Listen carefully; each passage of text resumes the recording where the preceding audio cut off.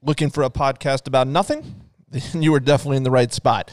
Join Ross Peterson and Mark Charter each week as they discuss life, current events, and the things you are not allowed to talk about at work. Okay, hang on, because here we go. This is Ross and Mark, Jump the Shark.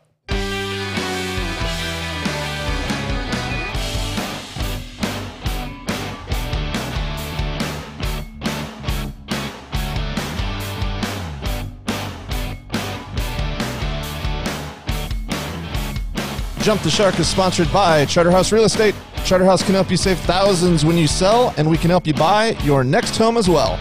Google Charterhouse to see hundreds of great reviews or learn more about us at charterhouseiowa.com. Now here is the show.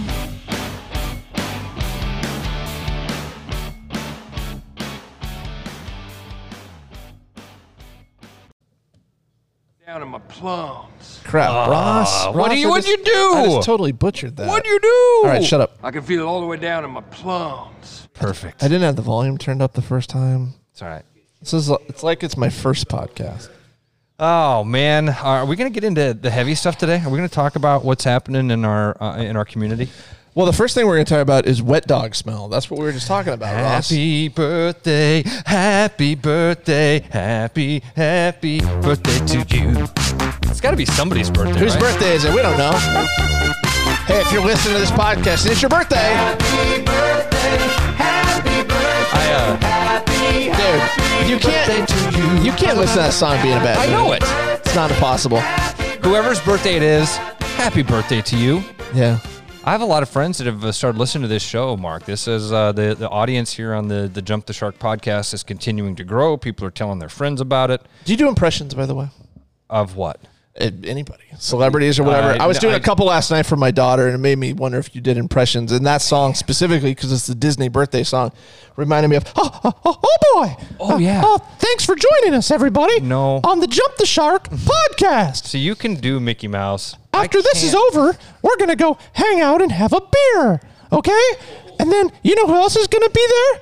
Hi, everybody. I'm Elmo. Yeah, I don't. Elmo loves you, Ross. That's weird. That's creepy. I can just jump from one to the... I'm back, everybody. Don't do it. Don't. No more. No, Mickey's Stop. back. Stop. I killed Elmo. I don't want to talk to Mickey. All right, what? Can you do you got any? I don't, man. Can you do Donald Duck? No. Donald Duck. You John can do Donald can. Duck, John? And it's supposed to like... Never. I had a friend growing up that could do Donald Duck great. I can do Charlie Brown's teacher. Wah, wah, wah. No, man, I was never big on impressions. I never really... I'll be honest, I've never thought that was a real talent. Like Rich Little, to me, You don't think it's talented what I just did, hopping from Mickey to Elmo? Screw you, Ross. No, Screw you. That's way to go. I don't think it's an act you should take on the road. I mean, kids love it. Kids love. Well, there used to be a dude that worked down at Spaghetti Works. He was like the host. Yeah. And he would he could do the perfect Donald Duck voice. And so every time you'd go in with your kids, he would talk to your kids like he was Donald Duck. Anyway, but I'm not good with impressions. None. I don't know. I don't know. I think I could probably do some. I mean, I've got a pretty good range in my voice. I've got a pretty good ear for things. Yeah. I think I could probably pull a few off, but I've never practiced it. I'm so glad that Jim Carrey decided not to be Rich Little. Because, when Jim Carrey first started, that his thing was impressions. He was going to be an impressionist, and he was going to start his own show in Vegas and do impressions. Can you imagine what we'd have been robbed There's impressions from? sometimes that come and go. Like sometimes you get them pretty well, and then other times you can't find it. It's all about finding it. Like occasionally, like a Kermit the Frog one would be, someday we'll find. You got to have certain things. I can do Kermit. Like for me to get it. Hi ho, a Kermit the Frog here. Yeah, there you go. Yeah, See, so I that's a got good that one. But for me, it's like you got to get. It's almost like a phrase, like get you into it, right? It's hard to just start talking like Mickey. For Mickey, it's like, that's where I got to go, right? Oh boy, okay. I'll tell you where my Kermit comes from. My buddy Josh Alton, that was is a stand-up comedian, worked for Second City for a long time. Brilliant guy, brilliant comedian. When he was first starting and doing like open mic nights around Des Moines, there was a dude in Des Moines named Scotty B. Mm-hmm. And Scotty B was... he was a local stand-up comic trying to make his way. And he did a bit, and it was Kermit the Frog's top 10 reasons chicks dig me. Okay. And it would be Hi ho, Kermit the Frog here. The top 10 reasons chicks dig me. Number 10, my fast, rapid movements. Number 9, it tastes like chicken. Number 8, my big green weenie. so I can remember. I'm more. So my impression. So you can do it. My impression is an impression of Scotty B doing his bit. That's really what I'm doing there. Well, do you ever hear like SNL is known for this too? There's people out there that will do impressions that don't sound anything like the guy. Oh yeah, they become like caricatures of the impression. Well, quite frankly, Jim Carrey's thing last weekend of Joe Biden not very good. No. Like another one, Will Ferrell doing Harry Carey doesn't really sound like Harry Carey necessarily. Right. And the Harry Carey impersonations that you hear now, over the top. Yeah, the Harry Carey impersonations you hear now are people impersonating Will Ferrell impersonating, kind of like I was just doing. Yeah. Or it's like certain phrases that maybe they don't say a lot. Like Barack Obama was always like, "Look." Yeah. You know, it's like just even a word, like a pause. Two things that SNL were responsible for that are popular parts of our political lexicon. One of them is George Bush. Wouldn't be prudent. Yeah. Not at this juncture. George Bush never said those words. Yep. That was Dana Carvey that said that. The other one is Sarah Palin. I can see Russia from my house. Yeah. Sarah Palin never said that. Never said it. It was Tina Fey who said that as Sarah Palin, and that's still today. People are like, "Oh, the governor of Alaska thinks he can see the." What an idiot! So Will Ferrell did George W. Bush, as well, and I remember the bit that came out. I don't even remember the news story, but the bit was along the lines of, yeah, apparently I own a lumber yard. I made $94 last year. You know, it's like apparently you own some lumber yard that was a news story at some point. I made $94 last year. Okay. I don't remember what the damn story was, but I remember that being like made fun of. I do too. Apparently I own a lumber yard. Oh man. I like good impressions. I dig it. There are some people that are great at them. You know, Denzel Washington is a guy that gets impersonated a lot. Remember the SNL Jay Farrow? Everybody does. I don't do a Walken, but everybody that does impressions seems to do a Christopher Walken because he has such a cadence to his voice. I never tried to get that one down, but he is super impersonated. For Christopher Walken, to me, the thing that we'll always hear is the speech that he gives the little boy in Pulp Fiction. Yeah, I thought he carried the watch up his ass. This damn watch gave your father dysentery. Yeah, you're not bad for right off the cuff there. But that's the thing, Mark. I can only do this stuff. I'm a firm believer, man. People hear me talk about this and they think that it's an excuse for laziness or procrastination or whatever. I am a big believer in conceptual brilliance. The best thing that I'm going to say or do is going to be the first thing that I say and do. The more I work on it, the more I tweak it, the worse. You're a take one actor. Yeah, the worse it gets. If I were a painter, and there are famous painters that do both of these things. One is the Bob Ross method. You're painting along, and all of a sudden, whoops, brush hit the wrong part of the canvas. Well, guess what? Now that's part of the canvas, and we're going to make it work. That becomes a tree. It becomes a tree, and you just work around it. There are Picassos where that brush stroke is 1/8 of an inch off of where they wanted it. That canvas gets burned, and you start from scratch. I've worked with guys, Chad Leistico from the Des Moines Register, Keith Murphy from WHO-TV. They are those Picasso guys. They are the ones that they work on an idea, and they work on it, and they refine it, and they refine it, and every time they go back and touch it, it gets better.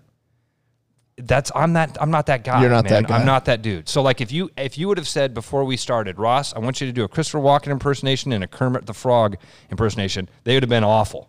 I promise you, they'd have been horrible. I'd have overthought it, overanalyzed it, and it would have came out brutal. But if you just say that stuff and it can kind of fly out, I'm in a much better spot somehow. It's weird. Yeah.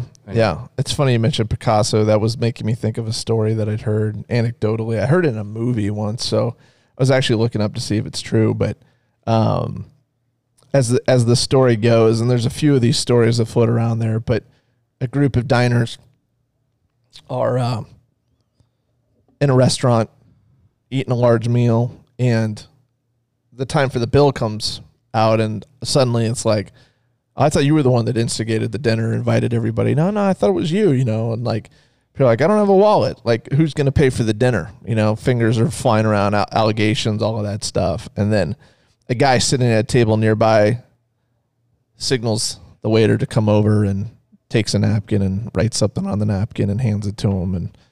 And the waiter comes back and says, your bill's been paid for. And they ask the question, well, who was that guy? You know, what did they do? Well, the guy at the table next door is Pablo Picasso. He had just drawn a picture on a napkin and signed it, handed it to him, pay the bill. Mm-hmm. So there's variations of that story. Another one says the manager had asked Picasso, like, would you do a drawing for the restaurant in a situation like that? And the reply by Picasso was, I want to pay the bill, not buy the restaurant, kind of a thing. You know, it's like, so like some of these stories, you're like, whether there's truth to them or not, they make good stories. But then you're like, man, is this actually true or not? We were talking about yesterday. We like to give recommendations for things to watch for people. I stumbled on a series, a 4-part series on Netflix. The Movies We Love. Is that what it was called? Yeah, The Movies That Made Us. The movies that made us. I think I'm going to look it up real quick. I think it's called The Movie. One of the two. So it's a 4-part series that details how the movie Dirty Dancing, Home Alone, Die Hard, and Ghostbusters came to be made. And this is interesting from who wrote the script to how they got the director to where it was shot to the problems that came up along the way to who was going to finance the film to initial reactions of the film. As an example, it's the little things you learn too. I did not know this, Ross, and I sent this to our text group the other day because I would have thought, first time I watched Die Hard, or we've watched Die Hard 100 times, right? I would have thought Alan Rickman, who plays Hans Gruber, at the time would have been like in his 50th movie or something. This guy is an established actor, clearly. Had to be. First movie. That's incredible. First movie. And not only was it a first movie. Huge role to land in your first movie. Not only was it his first movie, but at the same time, you're thinking, okay, Bruce Willis, in our heads, we're thinking action star, right? Bruce Willis was not that guy when they hired him. In fact, Bruce Willis, they paid him $5 million for that movie, which made him the highest paid actor at the time. He had not done any movies like that. He had done Blind Date and some other piece of crap. He was in the show Moonlight. He was hired off of Moonlight. Yeah, he was hired off the show Moonlight. That where he was script went out to everybody that you could think of. The Clint Eastwoods of the world, everybody turned that down, and they hired Bruce Willis. And his agent at the time, who obviously did a very good job, said he'll take the role, $5 million, and they agreed to it. But that was really his first action movie of any type was Die Hard. That's incredible to think about. And I just pulled up his filmography here because I just wanted to see exactly, because the guy's been in a lot of great movies. Okay, he'd been in a few TV movies. He'd been an actor. TV, yes, but he was mostly stage. Yep. And then 1988, he lands the role of Hans Gruber in Die Hard. Mm-hmm. Since then, because after that, things kind of take off for him. He was in Robin Hood, Prince of Thieves. Yep. I remember him in the movie Bob Roberts. Remember that one about the where Tim Robbins plays the president? I don't remember that one. Sense and Sensibility. Michael Collins. Dogma. Galaxy Quest. Galaxy Quest is a fun movie too. Dude, this guy, he hit home runs. He was in Harry Potter, The Sorcerer's Stone. He was in The Chamber of Secrets. He's in Prisoner of Azkaban. Hitchhiker's Guide to the Galaxy. Goblet of Fire, another Harry Potter. The Order of the Phoenix. Is he in all the Harry Potters? Yeah. I think so. Half-Blood Prince. I mean, at any point, though, like, that's one of those things where someone says, you know, name Alan Rickman's first movie. Nobody's coming up with Die Hard, dude. No. Because the guy at that point's in his 40s at least. Yeah, you'd assumed he was in some sort of British production at some point. I mean, he first of all, he's a fantastic actor. When you watch that movie, you wouldn't walk away from it and go, you know, that Rickman guy might have a future. Yeah, yeah. That is a shocking. And another anecdotal story from that same movie, or the same show. I must not have seen the Die Hard one, Mark, because I remember the details of the others. So they were struggling on how to get the protagonist and antagonist together in the movie, right? Because all the Bruce Willis character and Alan Rickman character in Die Hard are talking to each other via walkie-talkie. And they're like, how do we get them together in a scene? And they were really, really, really struggling with this. And the solution came to them. They were eating lunch one day, and somebody happened to ask Alan Rickman, do you do an American accent? A lot of British actors do American accents. And he said, not really, but I do a California accent. And he did it at lunch, and everyone starts laughing. So then the screenwriters goes, that's what we're going to do. Because in the movie, all he's hearing is this German accent via the walkie-talkie. If you remember the scene where they meet up, he pulls a gun on him and he pulls out this essentially California accent, which would have worked in the premise of the movie because he's thinking the guy's German. Now, this guy just lays eyes on for the first time, sounds like Clay, Bill Clay. That's what he says his name is. So that lunch incident with him doing that accent is what led them to write that particular scene. Terrific. See, and the other cool thing, that's why I love documentaries about how movies are made. That was filmed at the Fox Tower in LA. And at the time, I think the building was being built, and the top floors and the bottom floors were not in use at that point. They were actually being worked on or built. So they filmed the movie there, but all the all the floors in between were occupied, lawyers' offices and stuff like that. So they said they had a lot of lawyer complaints when they were doing gunshots, before 5 p.m. Right.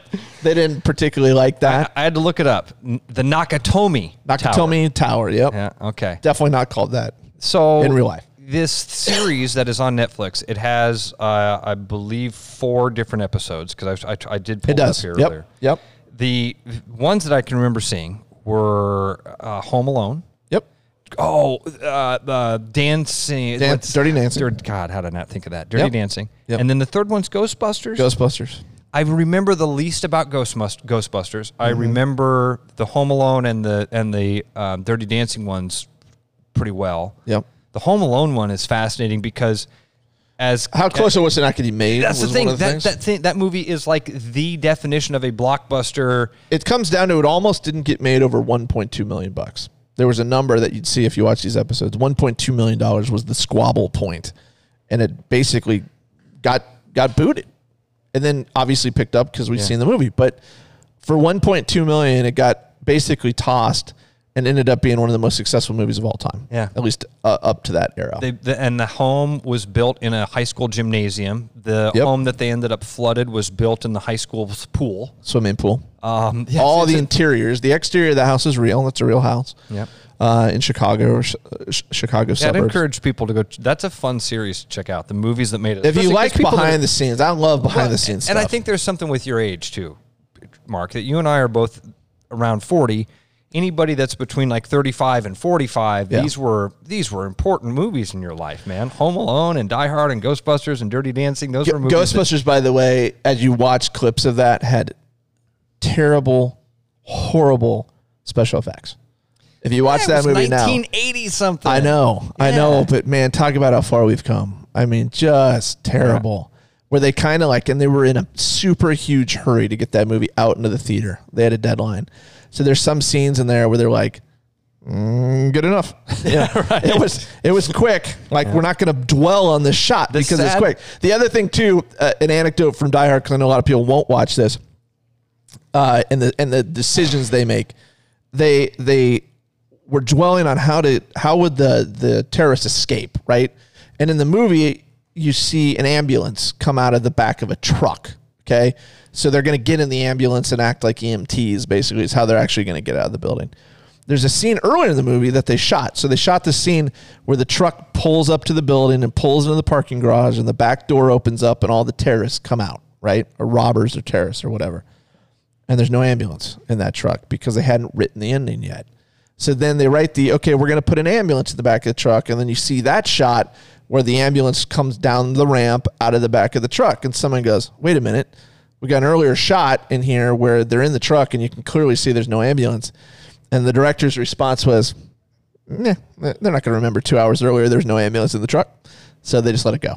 And that stuff happens in films. In continuity all the time. I let people watch them, man. Those are fun things. The one thing with the Ghostbusters that was kind of shocking was how the movie got rewritten based on a single line because the black guy that is in Ghostbusters, Ernie Hudson, he was supposed to be a much bigger part of the cast. I got slimed was his line. That's right. Supposed to be. Yeah, and Bill Murray somehow, like on the day of the shooting, that ended up being his line, and that ended up rewriting a huge chunk of the script. So originally Ernie Hudson, they said, appeared in page 28 of the script, and in reality doesn't appear until page 65 of the script. Yep. So his role got pushed back, but it also launched him. Oh, big time. Yeah. But it's just amazing to see how little things like that can have such a big impact. It's that butterfly effect in a way. Like the little tiny detail, well, wait a minute. Now that we've put that detail in, we've got to do all this other stuff, and it can have a big, big impact. But here's how I'm going to correlate this all to life, right? Here's your uplifting message of the day. Because the rest of the show ain't going to be. Yeah. The common theme amongst all those movies are it took the right person at the right time and the right connection and the right relationship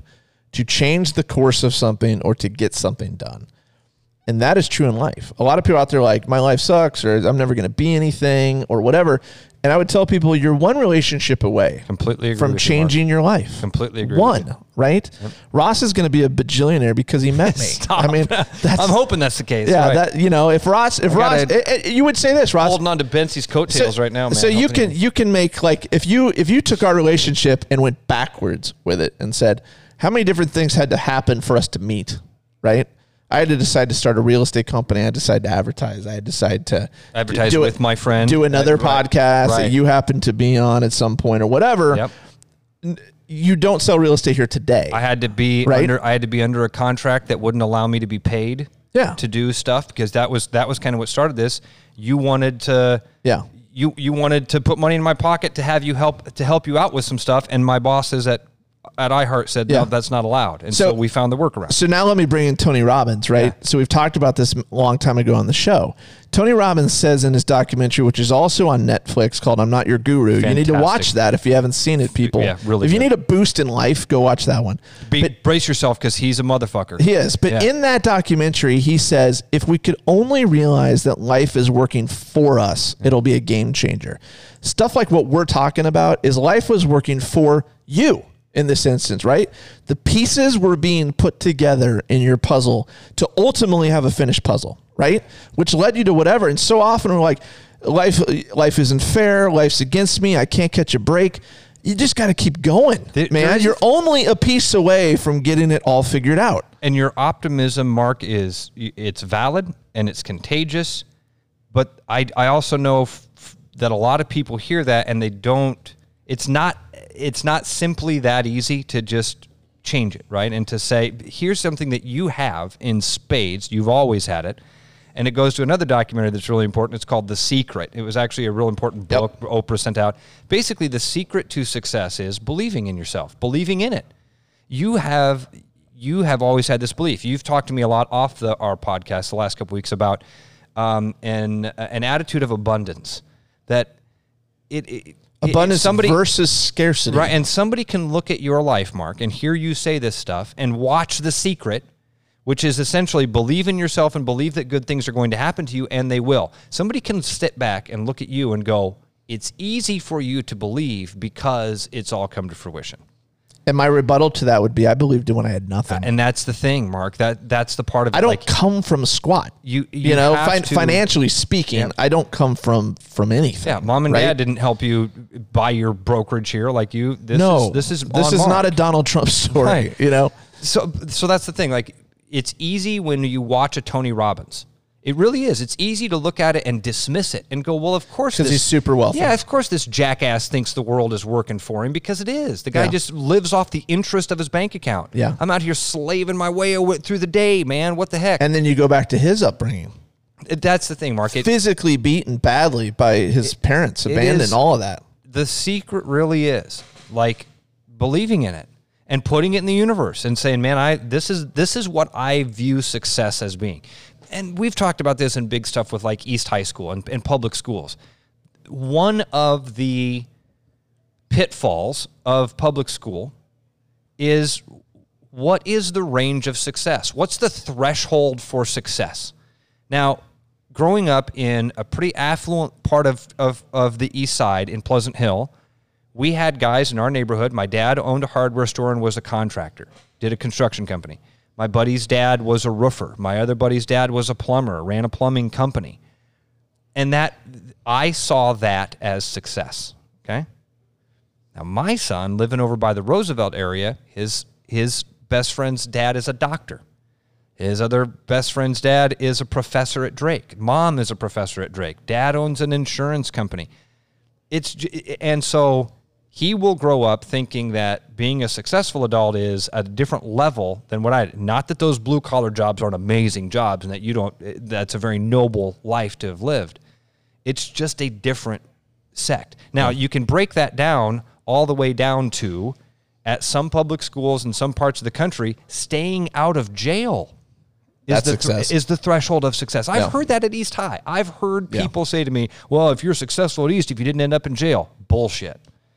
No, not at all, man. Setting the bar pretty low. That's the bar for not being a shithead. Yeah. That has nothing to do with success or anything or happiness. But it's all about that perspective around you, man. And guys like Tony Robbins were able to break that mold completely and go, no. This might be what success is around me, but I recognize the community as a whole and the world as a whole. And there are other bigger things out there than this tiny little map dot that I'm a part of. So yeah, it is hard, man. And as a guy that's trying to go through that change, because I have kind of lived a life of scarcity, I've never been, I've just never had that ability to even think outside of what the problems are of today, right? I'm seeing it work. I'm seeing that when you do focus on those bigger things and you kind of let the world move by as you focus on those bigger goals, then those little problems don't really exist. It's all small stuff. Well, and so, I mean, it's a hard one, dude. I'll tell you as a guy who's trying to go through it. And I think I know I've got some pretty good mentors around me. All of you guys live in that life of abundance, and you scoff at the idea of scarcity, which is important. It's never a concern. It's tough to get to that point, and it's really hard the first time that you hear something like that to accept it, because you think that you've got a good attitude on life. Yeah, everybody does. Everybody thinks I know I'm a pretty optimistic guy. I'm pretty positive. Yeah, and so I'm not a millionaire, and I don't have a job that I love, but damn it, I got a wife that loves me, and I got good kids, or whatever it is. I've got these things that are good for me. Yep. So I'm okay with these things that aren't good for me. Well, and it's a tough thing to break. It is, and this industry too, especially when you're starting out, and you're still technically starting out. Johnny here behind me is starting out, so you can't compare everybody equally in our industry. I totally get that, but I love the fact that I'll give him credit. Nate, I don't know what number he said. Like in November, Nate's supposed to make $40,000. 50. Nate will make $50,000 in the month of November. And Nate's 25 years old. And he's going to make $200,000 over the course of this This is what I tell people, and this isn't a pitch. Like, and this is the third or fourth year in a business. This podcast is not meant to be just a recruiting tool for Charterhouse Real Estate. It's just not. But every once in a while, like, I hate the fact that there are many people, including likely many of our listeners, that dread Monday morning, that have no passion for what they do. They hate their job. They hate their boss. They wish they could make more money. They hate that their time is restricted. They hate the commute to work. They hate so much about a large portion of their life, right? A third of their life, if we're being honest, maybe even more than that, depending upon how many hours they work. It'd be like having a crappy bed. Okay, and now you look at somebody like a Nate. Okay, so what's Nate's background? Nate went to high school. Nate went into the military. Nate served overseas. He comes back. He meets me at the age of 22 through my assistant, KK. They knew each other. He expressed some interest in it. We met. And I'll be the first to admit I didn't see it. You know, I didn't look at Nate and go, superstar. Guy's going to figure it out. I look at you that way because of your connections, right? Because you have a radio show. I've told you since day one, Ross, you need to get into real estate, right? With Nate, I didn't see it. But I still hired him, right? Because I believe in giving people an opportunity and a chance. So Nate is now 25 years old. He's single. Nate will make at least $150,000 this year, his third year in real estate. So when I'm pitching people, now keep in mind, how much money do I make off of Nate? $5,000. That's what I make. That's what I make off of you. That's what I make off of anybody that works here. This isn't a situation of Mark only pitches it because Mark gets rich off of it. I still sell real estate, right? $5,000.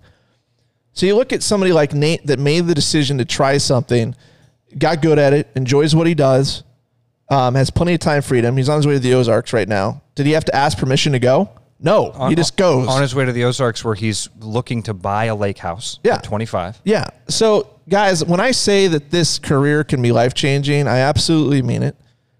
Now, I'm not saying everybody should sell real estate because some people are just flat out bad at it. You have to have the ability to go a good 6 months without making any meaningful income. Hopefully, you're faster than that, but that's just the truth of it. A lot of people can't afford to do that. But if you're the type that says, you know what, I need to take a leap, I need to make a change, I want to make 6 figures, if that's a goal of yours, I want to actually help people do something, then this job fits all of that, all of it. So if people are too dismissive of what we do, I think, like, oh, you're just a car salesman or whatever. We're way better than car salesmen. You know why? Because we don't have to be on the lot every single weekend trying to sell cars. We don't have to, whatever, right? It's just a different thing. Bensie's who's sitting behind me. He's a super achiever. He has all those same flexibilities and freedoms. You know what I mean? And he has a family. I'm jealous of that, man. I'm jealous because I'm in a lot more close. I'm a lot more closely related to Ben's situation than Nate's. Yeah. And I see that as awesome and successful. I mean, he's not here for 45, 50 hours a week. He's working his ass off when he's here. And he's making good money, but he's also out fishing, and he's also out coaching his kids' baseball and football teams and softball. I think the point is you can do this job and you can have a life and make good money at the same time, which is a rare combination. That's hard to find. So again, I did see something the other day, Mark, that I thought was, and we haven't even talked about this really in the office. A fellow realtor here in Des Moines, in the Central Iowa area, posted a video about the scarcity of listings, about how there are like 3,000 listed agents, licensed agents in the Central Iowa area. It's probably true. And right now, within a 60-mile radius of Des Moines, there is something like 2,500 houses for sale. Yeah, I can't verify the numbers, but I don't think likely true. This guy doesn't seem like a liar. Likely true. Yeah, and it wasn't something that he was. I mean, it's not something he would lie about because it made it look like the business was really tough right now. Yeah. But I started to just kind of do some quick math in my head on that, of 3,000 agents and 2,500 listings. Obviously, that's less than a listing per person. Correct. And we're doing pretty well around here. Like Nate's got a couple listings on the board right now. Bensie's sitting on a half dozen listings. I'm a new agent. I've got 2 signs. Well, one of the reasons that would be the case, Ross, and we talked about this many times, is yes, there's a lot of agents and yes, there's a lot of firms, but how many of them have actual differentiating factors? Right. Ours is that we save sellers thousands of dollars in listing commissions. So are we more likely to succeed, especially as times maybe get more problematic, as people lose jobs because of a pandemic, because of divorces, because of all those things, and they're forced to sell? At that point, are they wanting to spend more money on commission or less? Well, we charge less. So we're uniquely positioned in that space to be able to sustain tougher times, bad times, because people obviously want to save money there. So that's a perfect segue into what our big conversation was going to be today about the pandemic and what's going on specifically for businesses. Yeah, and I mean we can mention the Pi 5 guys, right? So I posted a Facebook post last night. I happened to see a video on from the owner or franchisor or whatever they happen to be from Pi 5. So Pi 5 is a pizza place here in Ankeny. And the gist of the video was that they are not doing well. Traffic is way, way down from what it's been. And this is not a promotion of Pi 5. This is just a random video that I saw. But so I wrote about that. And then I also wrote about my experience at the Ankeny movie theater the other day. It's not just a movie theater. They got bowling alley, they got tag, they've got food, right? It was designed to be an all-encompassing entertainment center. I went in there on it would have been a Thursday of last week, I think. And I was there from roughly 5:30 to 7, 6 to 7, at dinner time. But I'm there, and we walk in, and you walk into the theater of the lobby, or the lobby of the theater, and that's completely empty, not a soul. I look to where the dinner section is, the bar/dinner section. Nobody, 0 people. We go bowl. I think there's maybe 24 lanes, something like that. They got a lot of bowling lanes. When we showed up, we were the only ones. And while we were there, another family came, and then a group of friends came. So 3 of the 24 lanes had action on them. And then after we bowled, we went into the arcade, which is a pretty nice arcade for kids. Nobody. Literally the only people in there. Okay. So this is a massive building. Okay. And while we were in it, we saw probably 15 humans. And really, Mark, the whole time. Okay. For your family of 5, what did you guys drop in there? I mean, we'd probably dropped $100 for bowling and food and arcade. Which isn't enough to keep the lights on in the arcade for the time you were there. Not even close. So my post was about this. I said, okay, here's Pi 5 talking about what's going on. Yep. Here is my own experience at the theater. And I stressed the point that these places are open, okay? They're open. You are welcome to wear a mask if you want to wear a mask. And in fact, we did. We wore masks. For the people that say I don't wear a mask, we wore masks, okay? we went in and wore a mask. And the larger point is this, guys. If we don't support these businesses, and darn soon, they are gone. They are gone. Right now. You know, they are failing now, and they will be gone, and the pandemic will end, and we're going to say, okay, we have nothing to do because they all went out. So the question I posed to you, Ross, which you said you have an answer I don't like or won't like, is... Nobody's going to like it. What are people doing? Are people literally still freaked out and scared to go? Do they not want to spend the money? Are they not aware that the businesses are actually open again? But we've got some problems coming if we don't support local businesses. And this is not just Ankeny. This is all of the metro that I'm talking about. It's all over the United States, Mark. It's every town in every state, all over the country, man. It's everywhere. So what is your take on this? First of all, you've hit on a couple of the ingredients there. All of those things are true. People forget that bars are open again. People are afraid to go out.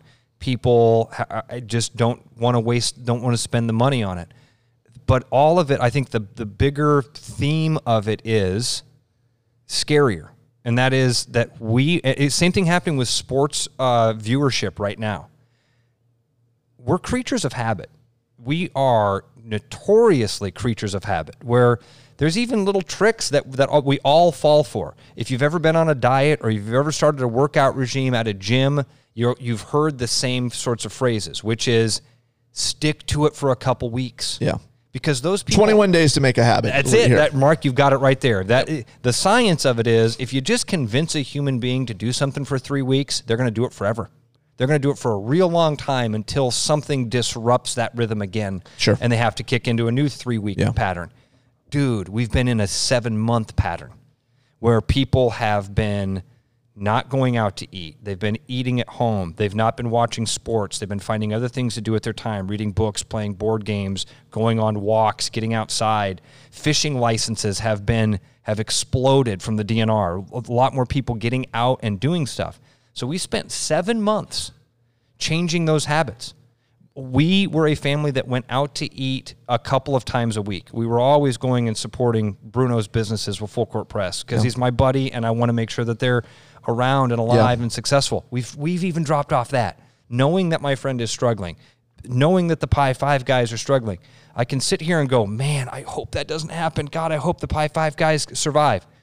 I'm not calling and ordering a pizza because it's just not part of the routine anymore.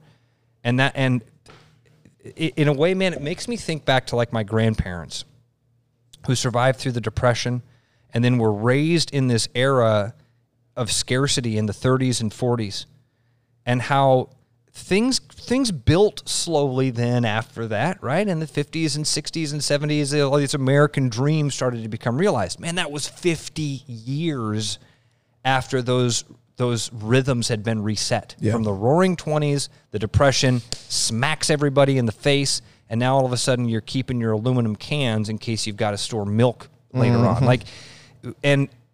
And my grandparents died with those rhythms in their life still. They were still conservationists. And, if you got a glass jar that mayonnaise came in, damn it, you wash that glass jar out because that thing seals good. Yeah, it's a resource. Right. And when was the last time you guys did that?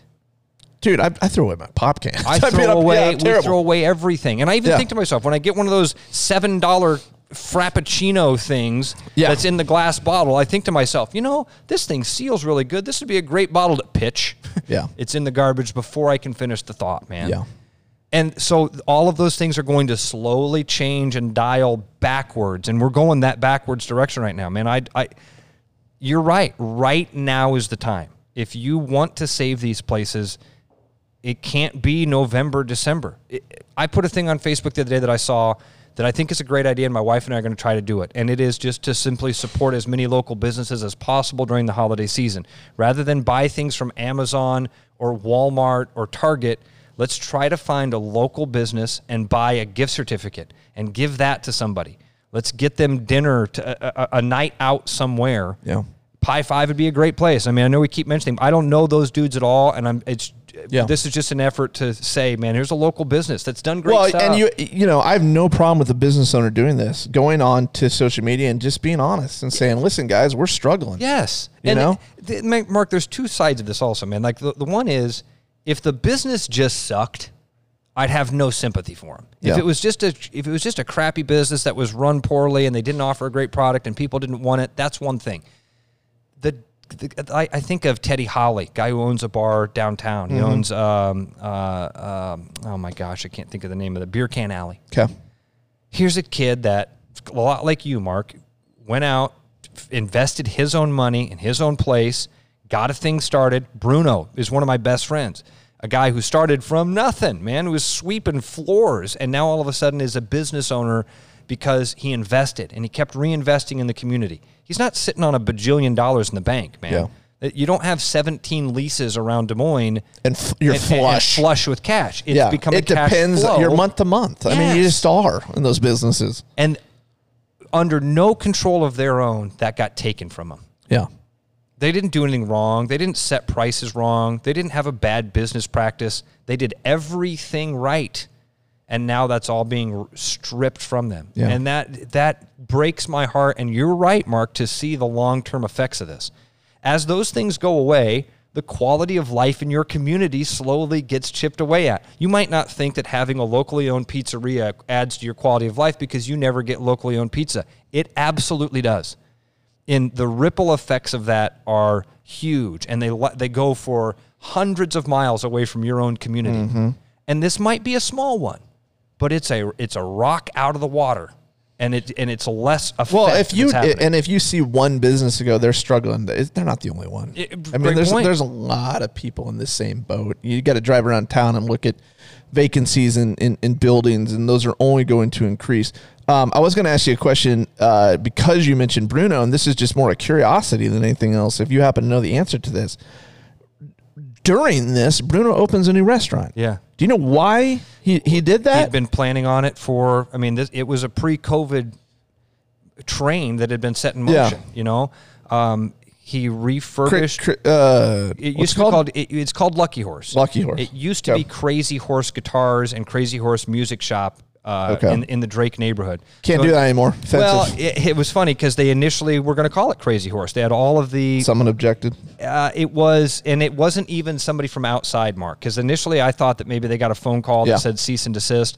It was actually somebody within their own ownership group that said, hey, this might be a hurdle down the road that we don't want to deal with. Yeah. Let's just change it to Lucky Horse, and then we're good to go. Yep.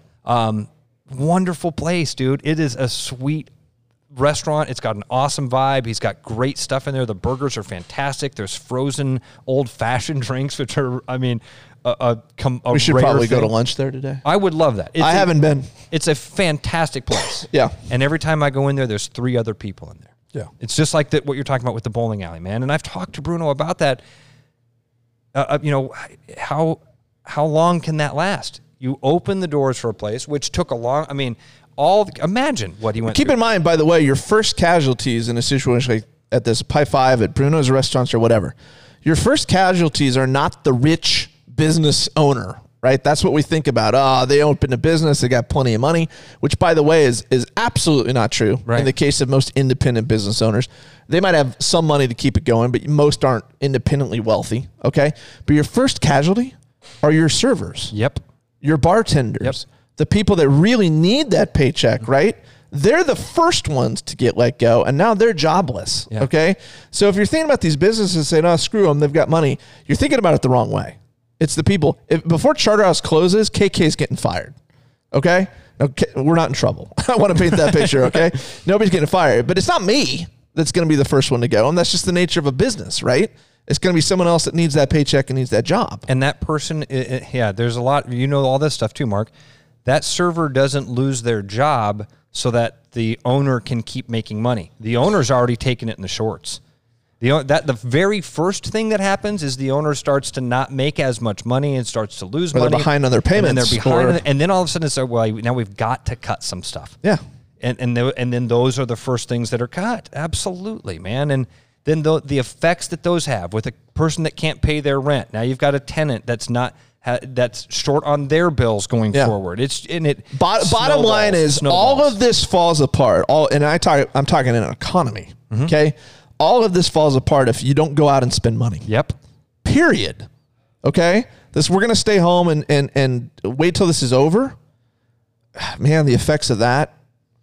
You could say, and I don't want to get in the debate about deaths are more important than this. I'm just saying it's catastrophic. The idea, apply what I was saying earlier, man, we're creatures of habit. The idea that people are going to say, well, once this is over, I'm going to go back to normal. No, you're not. They might not. You're not. Science says you're not going to. You are a creature of habit. And you are going to remain, if you have stayed in your house for the last 9 months, it's not like all of a sudden the birds are going to start chirping and the color flies back in like it's Wizard of Oz and you're going to welcome yourself back into the world. You might think that's what's going to happen. That's not what's going to happen. You are going to slowly acclimate yourself back into society. Well, one of the things you might notice is, man, we really liked having that extra money in our bank account. Absolutely. Which is not a problem in and of itself. I'm a better cook than I thought I ever was. Or I actually like spending time with my kids and playing games. And I like fishing. I like camping. Dude, the NBA Finals are on right now with LeBron James, one of the most fascinating and popular athletes to ever walk the earth. And it's really kind of under the radar. Nobody's watching, dude. Yeah. Why? And there's a separate argument, and I think there's a little bit of truth from all sides of this thing. Right. I think one is you got other sports going on, right? It's not in its natural time spot, right? So you got Major League Baseball, we're not used to watching football, basketball this time, right? Right. That's a big part of it. Okay. People just aren't in the mood for sports or have gotten out of that habit, right? Big part of it.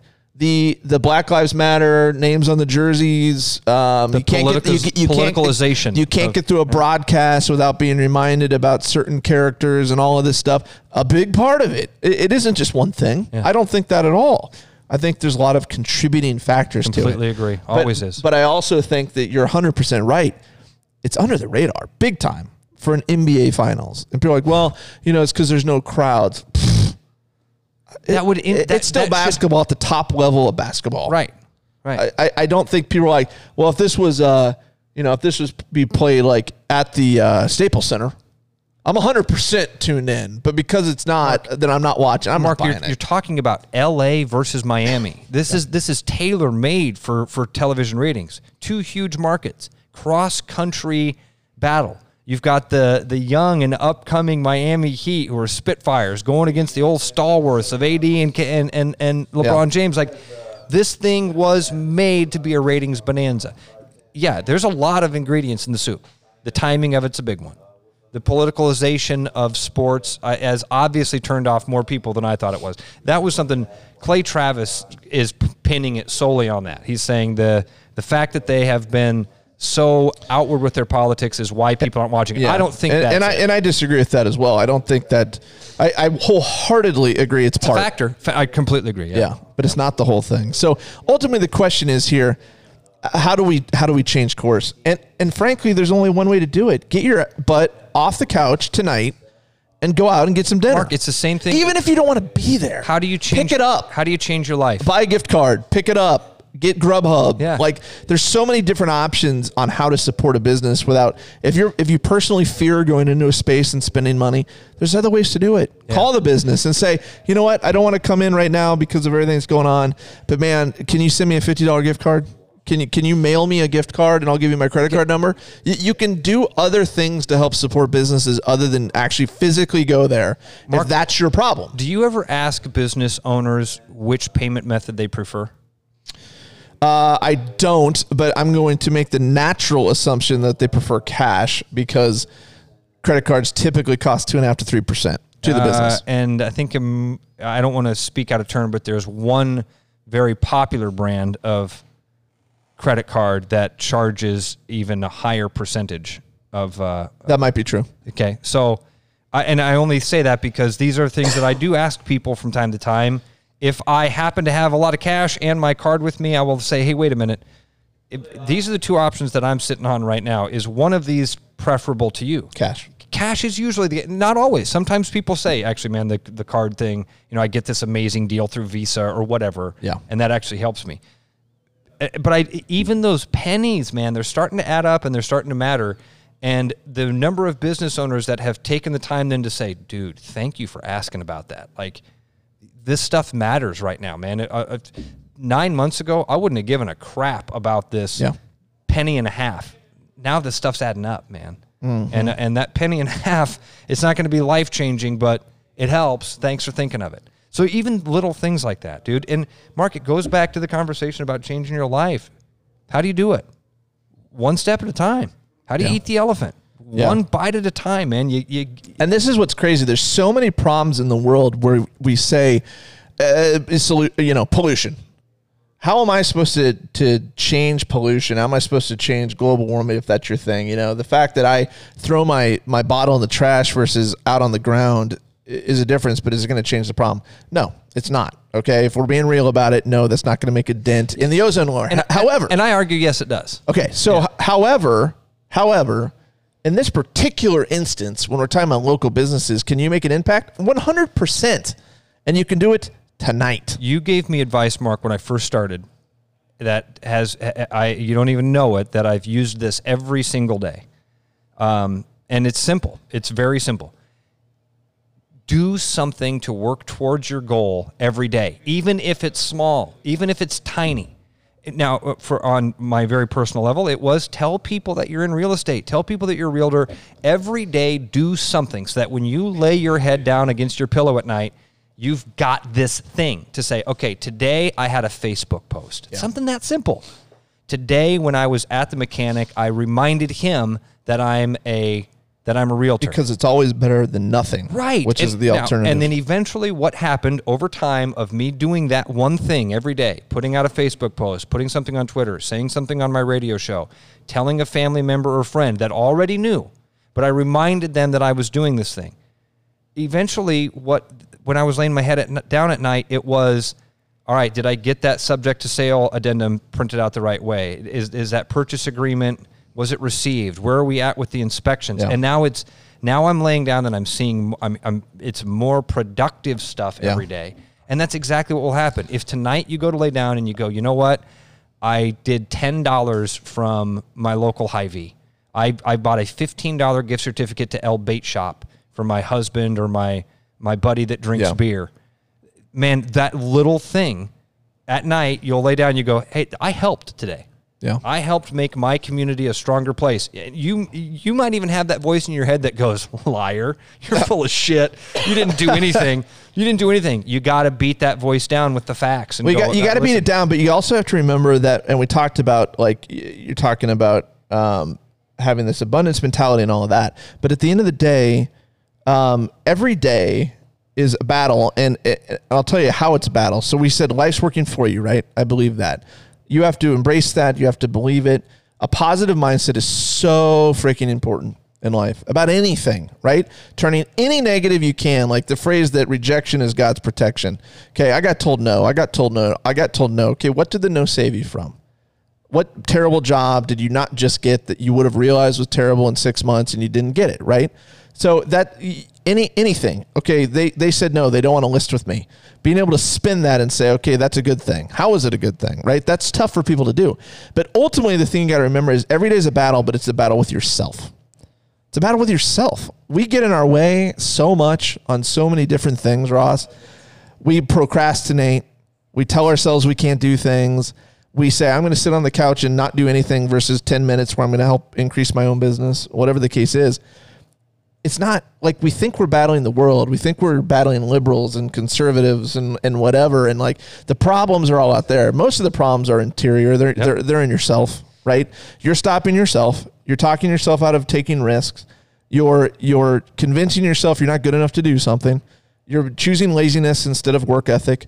It's with yourself, okay? So when you lay your head down at night, Ross, you can say, did I kick my own ass today? Yeah. That's ultimately who the battle is with, right? What's the line? Whether you think you can or you think you can't, you're right. Yeah. In the movie Boss Baby, there's a great line from Alec Baldwin, who plays the baby. And he says, if you aim for failure, you'll always hit your goal. Yep. And that's true. Man, I'm a guy that has not as much self-doubt as as some people, I'm realizing. But I do have a lot of it. I lay down at night and I rethink conversations I had and things I said 20 years ago. I beat myself up for things that can't ever be changed. Yeah. And I know a lot of people do that. I don't have that part of my brain. I know you don't. My brother doesn't have that. And I've learned that not everybody has that part of their brain, right? And so that's important to me also, to know that that's something I'm choosing to do. That's something that when I lay down at night, and doing something productive every day in real estate has helped me with that. Because then when you lay down and you go, oh my God, you said what in 1992? You go, stop it. Today, what did you do to be better? Today, what did you perfect improve? line for that great movie, I love the movie, is The Devil's Advocate, starring Al Pacino. And he's having a conversation about guilt. And now you can substitute guilt for anything that you've thinking about in your past, but a lot of times it's guilt, right? I feel guilty I said that, I feel guilty I did that, etc. And then in that, he tells Keanu Reeves, the other character, he says, guilt is like a bag of bricks. All you have to do is set it down. That's it, baby. That's it. That's a good movie. Devil's Advocate is a good one. Over it, okay? You're human. You make mistakes. You say things you shouldn't have said. You apologize for it. You move on, and then you don't address it again. And you leave it in the dust, in the rearview mirror where it belongs, and you move forward. Now, I agree, not everybody is blessed to be able to do that like I can. I just don't have a problem with that. I'm like, it was in the past. I screwed up. It's in the past. I don't lay awake at night thinking about it. And like, it's pointless to do it. And as soon as you embrace the pointless parts of life as pointless, you'll focus on the things you can control and be better from those things and move forward. This is like a goddamn Tony Robbins podcast today. Put it down, Ross. Bag of bricks. Love it. That's it, man. I love it. Bency wanted us to do a half hour. No, I actually want us to do 15 minutes today because he wants you to go buy fish lures. We actually got through 56 minutes. We found I found some antique fish lures, and I think they're right up Bency's alley. So he's ready to go right now. Are we going to the Lucky Horse? Are you going to let's go to Lucky Horse. All right. Hey, by the way, to recap this, get out there tonight, tomorrow night, Saturday night, Sunday night, whatever. Go support a local business. It's not that tough to do it. And if you don't want to leave your house, call them. Give them your credit card number over the phone, buy a gift card. Everybody can contribute, and you should, or they're going to die. We'll see you next week. Another episode of Jump the Shark is in the books. Ross and I hope you had fun with us, and we made your week a little better. If you love the show, you can help the show. Please subscribe to us wherever it is you listen to your podcast. You can also show some love by telling others about Charterhouse Real Estate. We have made it easy for you to talk about us by charging sellers a lot less commission. They will thank you for giving them our name. We truly appreciate your support, and we will talk to you next week.